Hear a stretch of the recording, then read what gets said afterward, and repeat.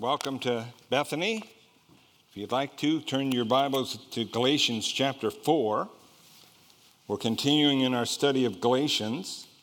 It's always kind of fun to see if other people are doing this. And if you happen to be over by Walnut Ridge, you'll notice that they're going right through Galatians. In fact, they're in Galatians chapter 4 this morning. And then there's other related passages. I've been alternating here and going down to Cedar Rapids. And last Sunday at Cedar Rapids, the verses were out of the end of chapter 2, the beginning of chapter 3. Behold, what manner of love the Father hath bestowed upon us, that we should be called the children of God. And so they're kind of going through the same kind of passage that we're going to go through this morning. So let's read the first 5 verses of chapter 4. I'm reading from New American Standard Bible. Galatians chapter 4, verse 1. Now I say, as long as the heir is a child, he does not differ at all from a slave, although he's owner of everything. But he is under guardians and managers until the date set by the Father. So also we, while we were children, were held in bondage under the elemental things of the world. But when the fullness of time came, God sent forth his Son, born of a woman, born under the law, so that he might redeem those who were under the law, that we might receive adoption as sons. Let's pray once again. Father, we pray as we look at some of the wonderful privileges that are ours, because Jesus Christ loved us and died for us. We pray that you would help us to understand exactly what our position in Christ is, that you would help us to live in the freedom and privileges that are ours as sons and daughters of the Most High God. So we ask for your blessing. We ask for your help in Jesus' name. Amen. We're going to talk about living as adult Christians. And that's really what this passage is about this morning. But let's do a little review. I like to review so we're all on the same page. Galatians has a very straightforward outline divided into 3 parts, 2 chapters each.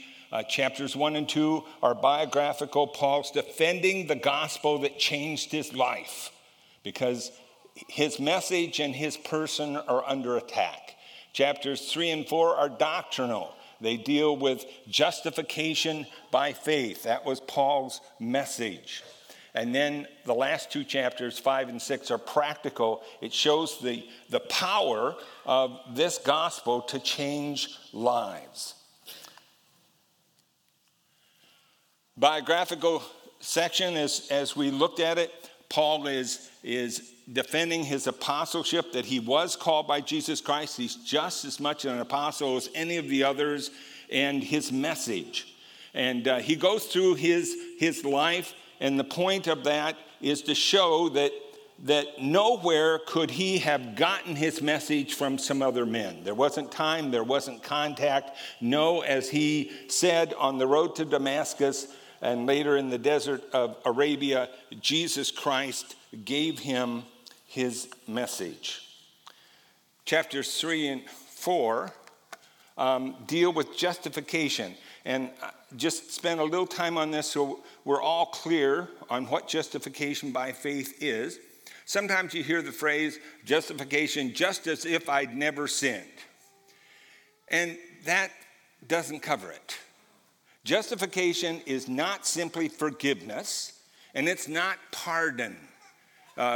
When you are forgiven of your sins, yes, your sins are taken away, but there's no positive thing about your life. And pardon, while your sins are, the just penalty of your sins are removed, you're still known as a sinner because you were pardoned from crimes that you were guilty of. But God declares you righteous. The judge of the whole world in a judicial act, because Jesus Christ died for our sins. And when I received Jesus Christ, his death pays for my sins. Yes, I'm forgiven. But God credits to my account all the righteousness of Jesus Christ, who lived a perfect life before God. And so when God looks at me, hard to get a hold of this. When God looks at me, he says, that way, boy. You are righteous in my sight. And so Paul is trying to get across this idea of justification to the Galatians, because it's being attacked. So the doctrinal section, 2 weeks ago, we looked back. Paul looks back at the Galatians' experience. Did you get saved by hearing the word or by the law? Did the Spirit come into your life because at the moment you received Christ, you heard the gospel, or once you began keeping the law? And it was obvious from their experience, all these things happened when they got saved. And then he says, let's look at the life of Abraham. Abraham was justified by faith. That was his experience, the father of faith. And then he looked at the law. If you want to try to keep the law, if that's your standard of living, you're under a curse. Because the law itself says, cursed is the man who doesn't keep it perfectly. But Christ came. He hung on a cross. Every person in the Old Testament who hung on a cross, not only did they die, not only were they killed, but that was seen as they were cursed by God. And Jesus Christ took our curse and hung on that cross so that we might have blessing instead of curse. The blessing of Abraham, this justification by faith that God had promised that to the world through Abraham. And then the second half of the chapter you looked at last week, Paul lays out the relationship between law and justification by faith. Which is the promised blessing to Abraham, which is the gospel of the grace of God. In this passage, the word promise is used 8 times as he compares the law to what God's given. It's a promise to us. It's not earned. It's something God has promised. And so Paul points out that the law cannot change the promise. That was what the Judaizers claimed. When the law came in, well, yes, there was this promise, but when the law came in, it modified the promise. No, the promise is independent of the law. The law is not greater than the promise. The law was temporary. Verse 19 of chapter 3 says, until the seed, the Lord Jesus, should come. The third thing is the law was not contrary to the promise. The law was not given to provide life. It couldn't. It was given to reveal sin and to lead us to Christ. And lastly, the law cannot do what the promise can do. The law cannot justify you before God. The law cannot declare you righteous. The law can only declare you guilty. And the law could not give life or bring oneness between God and man and man and man. So in the beginning of chapter 4, Paul is going to take 2 thoughts from Galatians 3 and show how they come together to give us our new position in Christ as sons of God. Look at verse 19 of chapter 3. Why the law then? It was added because of transgressions, having been ordained through angels by the agency of a mediator until the seed would come, to whom the promise had been made. The law was temporary until the seed would come, to whom the promise was made. And then down in verse 24, therefore the law has become our tutor to lead us to Christ so that we may be justified by faith. The law is temporary. God had a plan in place through this promise that the obedience to the law, the putting ourselves under the law, what the law could do for us would come to an end when Christ came. And the law, one of the purposes of the law, was to lead us to Christ. The law teaches us that God is holy. The law teaches us that we are sinners. The law shows us we need a Savior. The law leads us to this Savior, the Lord Jesus Christ. And so when we come in to chapter 4, he's going to bring these two ideas together. That word translated tutor or schoolmaster is really a word that means child conductor. In the households of Paul's day, there was a slave whose responsibility was to prepare the child for maturity. And this slave had a lot of power. He could forbid the child to do something. He taught the child. He protected the child. He could even discipline the child. But his purpose was to bring the child from childhood to adulthood, to maturity. And so when we come to chapter 4, Paul's kind of thinking, all right, how are these Judaizers attacking? What are they teaching? And the Judaizers may have argued, if the Old Testament believers, who were also heirs of the promise, had the Mosaic law, why should not Christians also have to keep it? Well, there were people of faith in the Old Testament. They were made righteous like Abraham by faith, but they had to keep the law. Now you've been made righteous by faith. Why don't you have to keep the law? And so Paul's going to address this in the first part of chapter 4. And he's going to do this with an illustration. Look at verses 1 and 2. Now again I say, as long as the heir is a child, he does not differ at all from a slave, although he's owner of everything, but is under guardians and managers until the date set by his father. You have a child who's heir of his father's estate. Paul says those Old Testament Jews, the Jews before Christ came, were like that child, that minor child. Think, for example, of a Roman who's maybe been given a job to go overseas on behalf of the Roman Empire. He has lands, estates, other things there in Italy, but he's going to be gone. And he has a 14-year-old who's his heir. So no doubt he turns to that 14-year-old and says, run everything for me.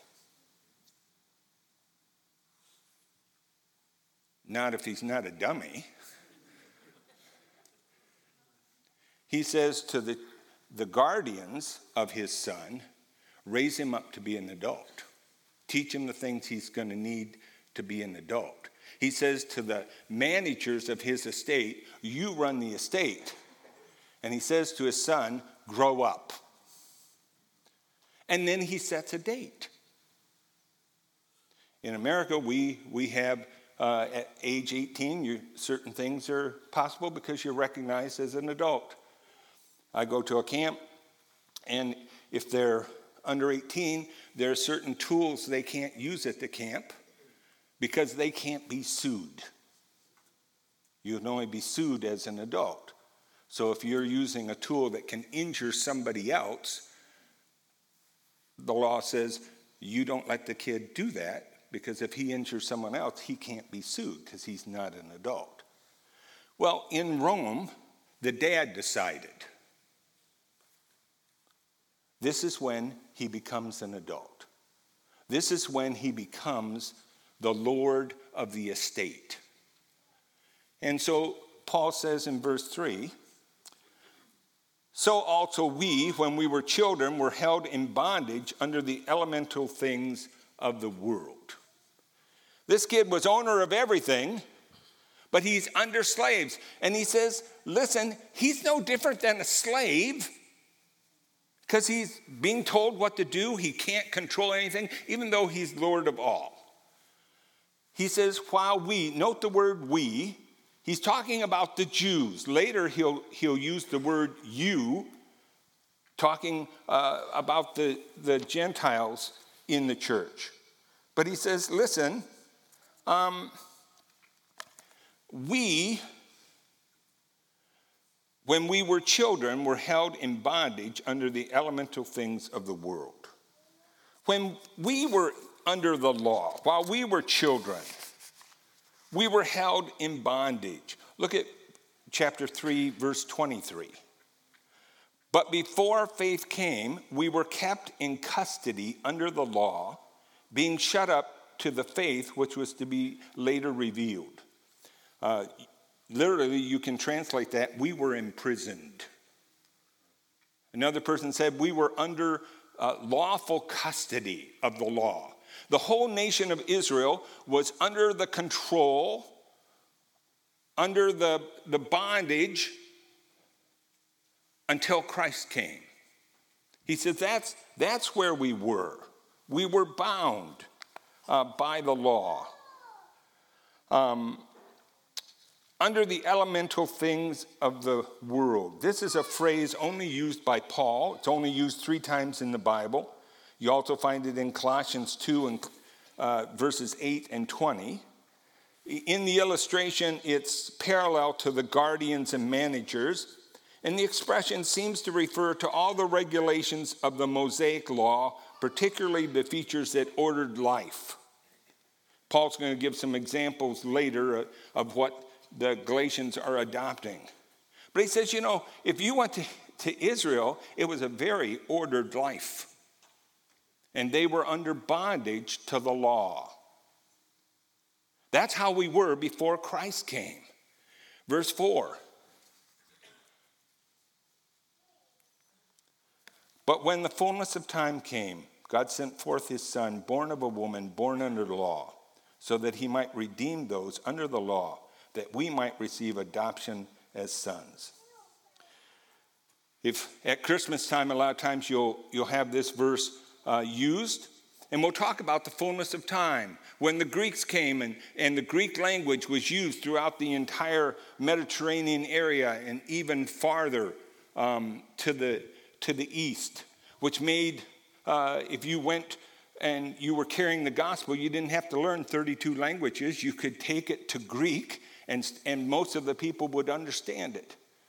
The Roman peace, there were pirates on the Mediterranean Ocean until Rome wiped them out. There were brigands along the road until Rome wiped them out.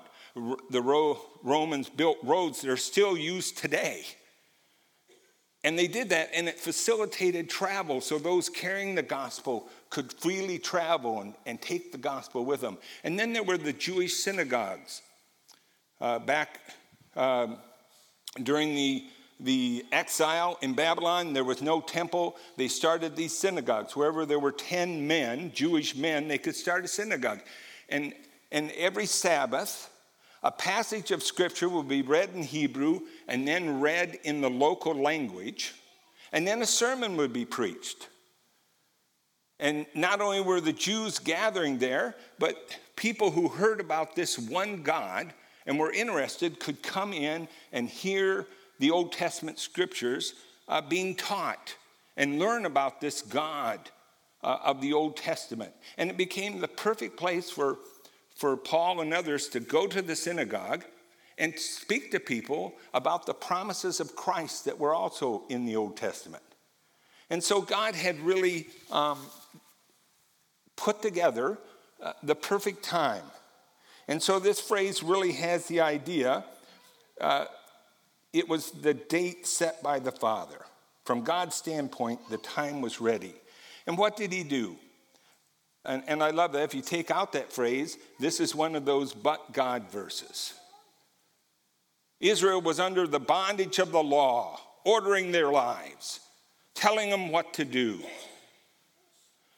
But God, in the fullness of time, sent his Son, born of a woman, born under the law. The Lord Jesus, fully God, the Son of God, speaks of his deity. Born of a woman speaks of his humanity, his genuine humanity. There's probably also a reference there to his virgin birth. He was born under the law. He was a Jew. He was like those other Jews, under the regulations of the law, and he kept it perfectly. The first one who ever did that. And because of who he was, look what happened.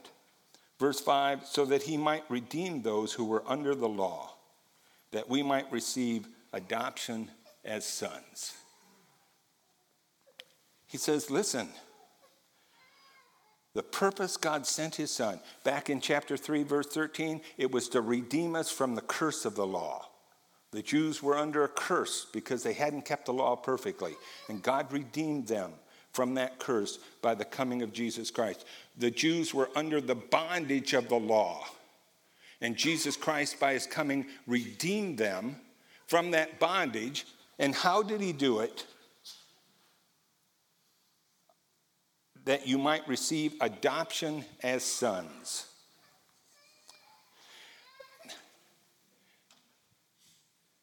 There's two words that we think are absolutely interchangeable, and they're not.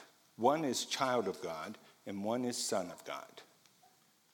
A child of God means you've been born again into the family of God. You're part of God's family. Every child of God is born again, born by the Spirit. If you're not born again, you're not a child of God. You're not in the family. A son of God is one who has been placed as a son. That day, when that 13-year-old reached that date that his father set, and that day came, he was placed as a son. Now those slaves who have been bossing him around, they took his orders. Now those managers who didn't like his ideas for running the estate, they took his orders because he was a full son with all the rights and privileges of a full son in the household. And so, child of God has to do with the fact that I've been born again into the family of God. Son of God has to do with the fact that I have all the rights and privileges as a full family member. I suppose in our household, you knew that day time when you moved from, at Thanksgiving time, you moved from the kids' table up to the adult table. Every child of God is a full adult in the family of God because of the coming of Jesus Christ. And he gives an example. He says, verse 6, because you are sons. He's saying, listen, you Gentiles, not only did he do this for the Jews, but you Gentiles have been made sons too. You've been placed as sons too. See, the Judaizers were saying, no, you're not fully part of the family. You're not adults in the family. Because you're not keeping the law. You need to be like us. You're not worthy of being a full adult family member. But he says, no, you are sons. And here's the proof. God has sent forth the Spirit of his Son into our hearts, crying, Abba, Father. God sent his Son to die for our sins, to redeem us so that we could become sons of God. He sent his Spirit to indwell us so that we could experience the reality of the new position we have. And what's the example he uses here and in Romans? We cry, Abba, Father. It was rare before the Lord Jesus came for people to call God Father. They just didn't do it. Even today, if you go through the Passover program that the Jews have, they'll say, O God of the universe. We say, Dad, I need help. Who did that? The Spirit of God, bearing witness with our spirit that we are fully placed sons. I don't have to wait until I've checked a bunch of boxes and I've learned this and I've learned that and I've got this going in my life and I got that going in my life. No, I can come and call him Abba, Father. Abba's the Aramaic word for daddy. It's a word not of formalism, father. No, it's Dad. I need your help. And God allows that. Why? Because when you came to Christ, you were not just made a child of God. You were made a full standing son or daughter of God with the full rights and privileges of being a son of God.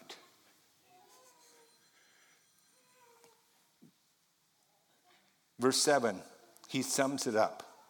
Therefore you, and this is singular. He's saying, therefore you, and you, and you, and you, and you aren't slaves anymore. God's not watching you saying, well, have you kept the law? Have you checked all the boxes? No, you are a son. And if a son, an heir, because you're a full adult, you've come in to all the rights and privileges of being an heir. The minor child, he's a child in the family. He technically is Lord of all, but he doesn't get to have all the rights and privileges. All the rights and privileges of being a son of God are ours. And we get it at the moment of salvation.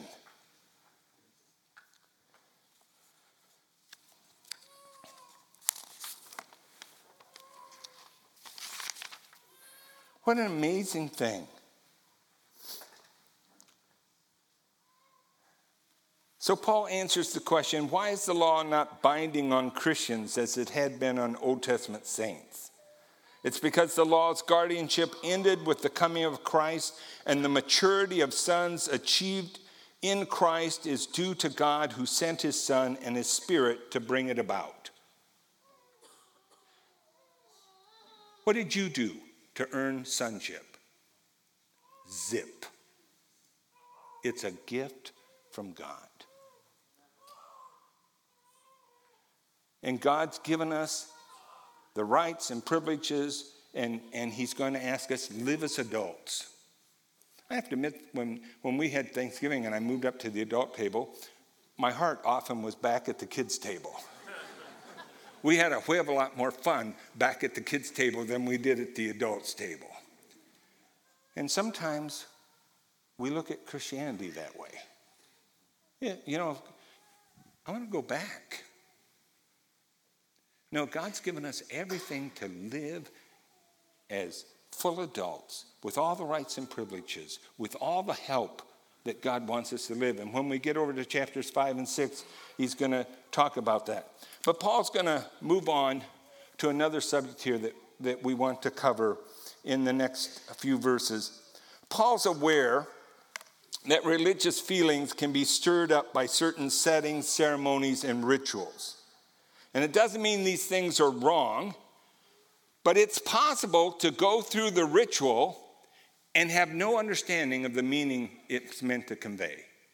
There are probably hundreds of thousands of people who have been baptized with no clue what it really was meant to convey. There are ceremonies that people can go through, but one of the problems is you can be satisfied with the ceremonies or the event and lose the understanding of what God really wanted you to experience and know by that ceremony or that event. And so Paul's going to make three appeals in this next section because he knows the Judaizers are using that natural inclination. There are certain songs that you sing that touch your heart, don't they? Well, they know how to use these things, and they're using all these ceremonies and special feast days and all these other things to tug at the Galatians. Well, you don't have that. No, what we have, the writer of Hebrews says, those are shadows. What we have is the reality. And so Paul does three things to call them. First of all, he points out in verses 8 through 11 the dangers of legalism. Look at verse 8. However, at that time, when you did not know God, you were slaves to those which by nature are no gods. But now that you have come to know God, or rather be known by God, how is it that you turn back to the weak and worthless elemental things to which you desire to be enslaved all over again? Paul says, you Gentiles, You know, there was a time when you were enslaved in the worship of idols to deities that weren't even real.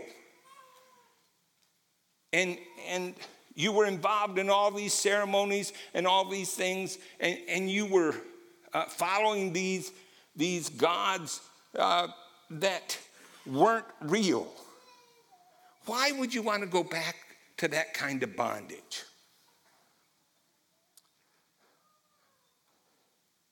I remember speaking to a missionary one time, and I was asking him, he worked with indigenous tribes. And he was talking about some of the problems they were having with anthropologists who were saying, you need to leave those people alone. They're happy, they're in touch with nature, and Christianity just messes them up.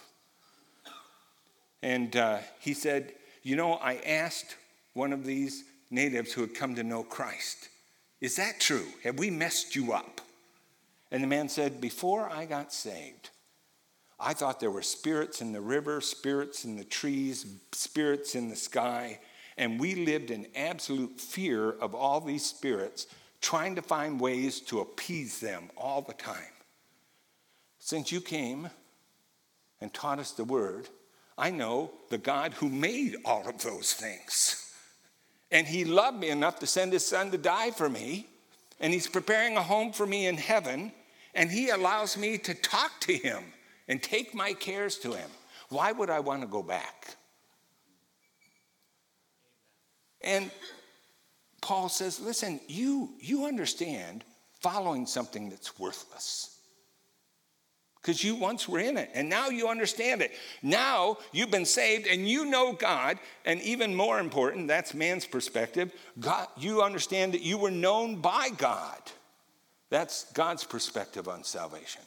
God knew you, loved you, began a rescue operation to save you from your sins. And now, why would you want to go back? And you might say, but the Gentiles were pagans and never under Mosaic law. Why would the adoption of Mosaic ceremonies be turning back again? Because it's the same pattern they had under paganism. They thought the ceremonies was where the power lay. They thought the ritual was where the power lay. And people who are caught up in legalism really do believe it's the checking of all these little boxes, the keeping of all these things is what gives me merit with God. That's where the power lays. Instead of my relationship with Jesus Christ, my walk with Jesus Christ.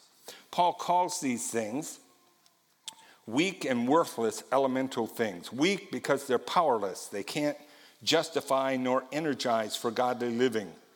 They're worthless because they actually produce nothing and are completely unable to supply the riches that God has promised through faith in Christ.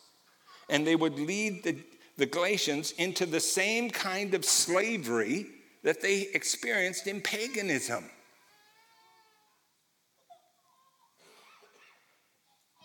He gives an example, verse 10, you observe days and months and seasons and years. They begin the movement towards adopting the Mosaic calendar. Well, let's keep the Sabbath. Don't do anything on the Sabbath. Oh, there are these special monthly ceremonies that we need to start keeping. And what about the Feast of Tabernacles? What about the Feast of Passover? Maybe we need to start keeping those. And Rosh Hashanah, the celebration of the new year. Well, we should keep that. And Paul's afraid. In verse 11, for I fear for you, perhaps I've labored over you in vain. Paul says, I see you moving towards these emphasis on the law, emphasis on these ceremonies, these rituals, as though that's where the power is. And I fear. He said, I labored. It's a word that means to labor to the point of exhaustion. And I fear it's all waste. When I left you, there were little lighthouses proclaiming the gospel. And the Judaizers want to put you in a place to become a place that promotes the doing of the law, which cannot save. An emphasis on works to gain righteousness. You can go into a lot of places that say they're Christian, and they'll tell you, keep the 10 Commandments, live a good life, and you'll make it to heaven. And it's wrong. And Paul says, that's what's happening in Galatia. And I'm afraid that all that effort, all that suffering is wasted. The second appeal he makes is appeal for them to remember their relationship. Verse 12. I beg of you, brethren, I plead with you. Paul's deeply distressed. He says, remember my example. I've talked about how hard I labored. He deeply cares for these people. What was Paul's example when he came to Galatia? Paul says, become as I am, for I also have become as you are. Did Paul keep all his Jewish regulations? Did Paul live as a Jew among them? No. He lived as a Gentile. He became like them. He fellowshiped with them. Peter was going the opposite direction. He was standing back from the Gentiles. He was beginning to act like a Jew. Paul confronted him. He says, I want you. Here I am. I'm a Jew. And in Christ, I have freedom from all that, all those rituals, all those things. And you're Gentiles and you're trying to keep them. I want you to have the freedom in Christ that I have, because he's made me a son of God. He said, I want you to remember how you received me. The end of verse 12, you have done me no wrong, but you know that it was because of bodily illness that I preached the gospel to you the first time, and that which was a trial to you in my bodily condition you did not despise or loathe, but you received me as an angel of God, as Christ Jesus himself. Paul says, the history of our relationship isn't that you've done me wrong. He says, remember when I first came? I came because I was sick. Some commentators feel that Paul maybe got malaria down in the lowlands, down by the Mediterranean Sea, and he had to come up ahead of schedule to Galatia, up in the mountains or the highlands, to get over his malaria. Others suggest that when he was stoned at Lystra, he was coming in a weak condition. But Paul said, when I showed up and I was sick and weak, you didn't scorn me. You didn't loathe me. It's a word that means to spit out, to reject. You didn't say, who's this guy? Look at him. No, you received me as an angel of God. You received me as though God had sent an angel down to speak to you. As Christ himself. You saw, as I spoke of Christ and as I communicated his word, you said, this guy came from God as a messenger for us, and he was commissioned by Christ. That's how you received me. Even though I had this bodily condition that should have tempted you to disregard me and my message. And then in verses 15 and 16, he says, remember your joy. Verse 15, where then is the sense of blessing you had? We read a number of verses out of Psalm 89 and Psalm 32 in the first message, and it was translated joy instead of blessing, because this word blessing has the idea of a position that causes you great joy. When you got saved, when your sins were forgiven and you were made children of God and sons of God, that position filled you with great joy, great freedom in your relationship with God. Where did that joy go? He says, for I bear you witness that if possible, you would have plucked out your eyes and given them to me. You were so filled with joy because of I came and brought you this message. Here, the eye is a metaphor for something that's one of your most valuable treasures. You would have plucked out your eyes and given them to me because I had given you this great treasure of the gospel. And so he ends this section by saying, happened. So have I become your enemy by telling you the truth? And now you're questioning me. Now you're withdrawing from me. You never did that before. Our relationship was one of closeness.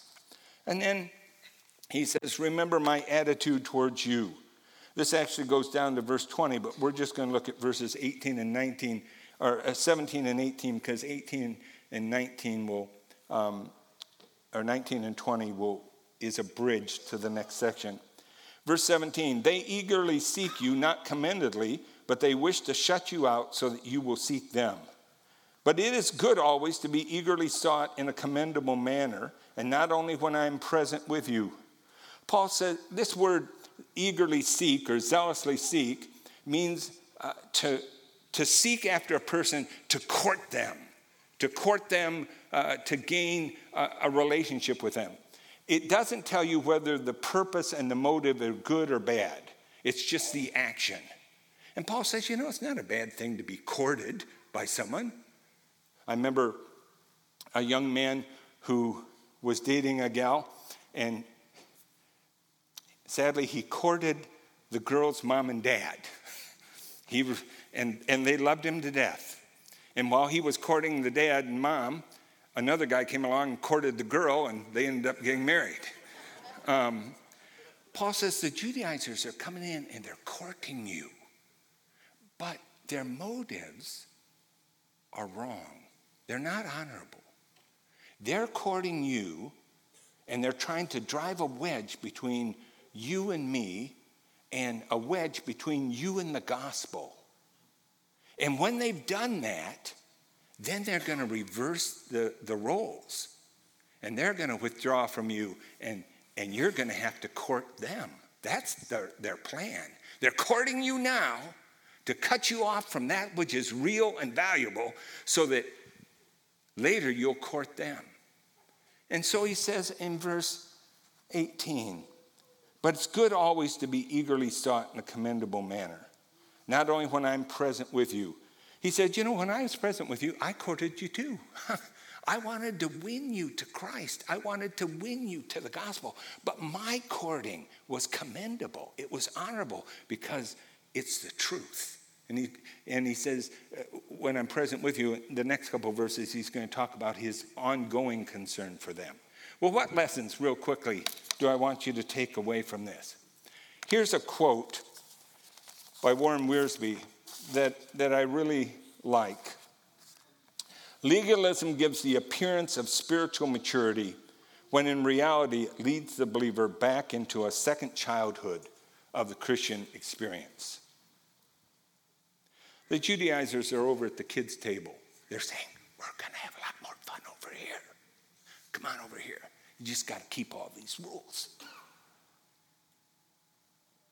And you're not going to grow. You're not going to grow in your relationship with Christ. You're not going to grow in your understanding of the Spirit. The Spirit's not going to mature you. Legalism looks because, look at all the things I'm doing. Look at all the boxes I've checked. Look at me. Look at all the things I'm doing. But it's a false maturity.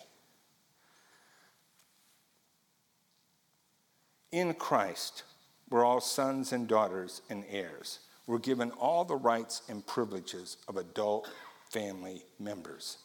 You're given the right to address the God of the universe as Dad. Do you use that right? You have the right for the Holy Spirit to guide you. And when we get in chapter 5 in a couple weeks, all the different things the Spirit of God wants to do because the power of the gospel to change lives. Are you wanting to live like an adult?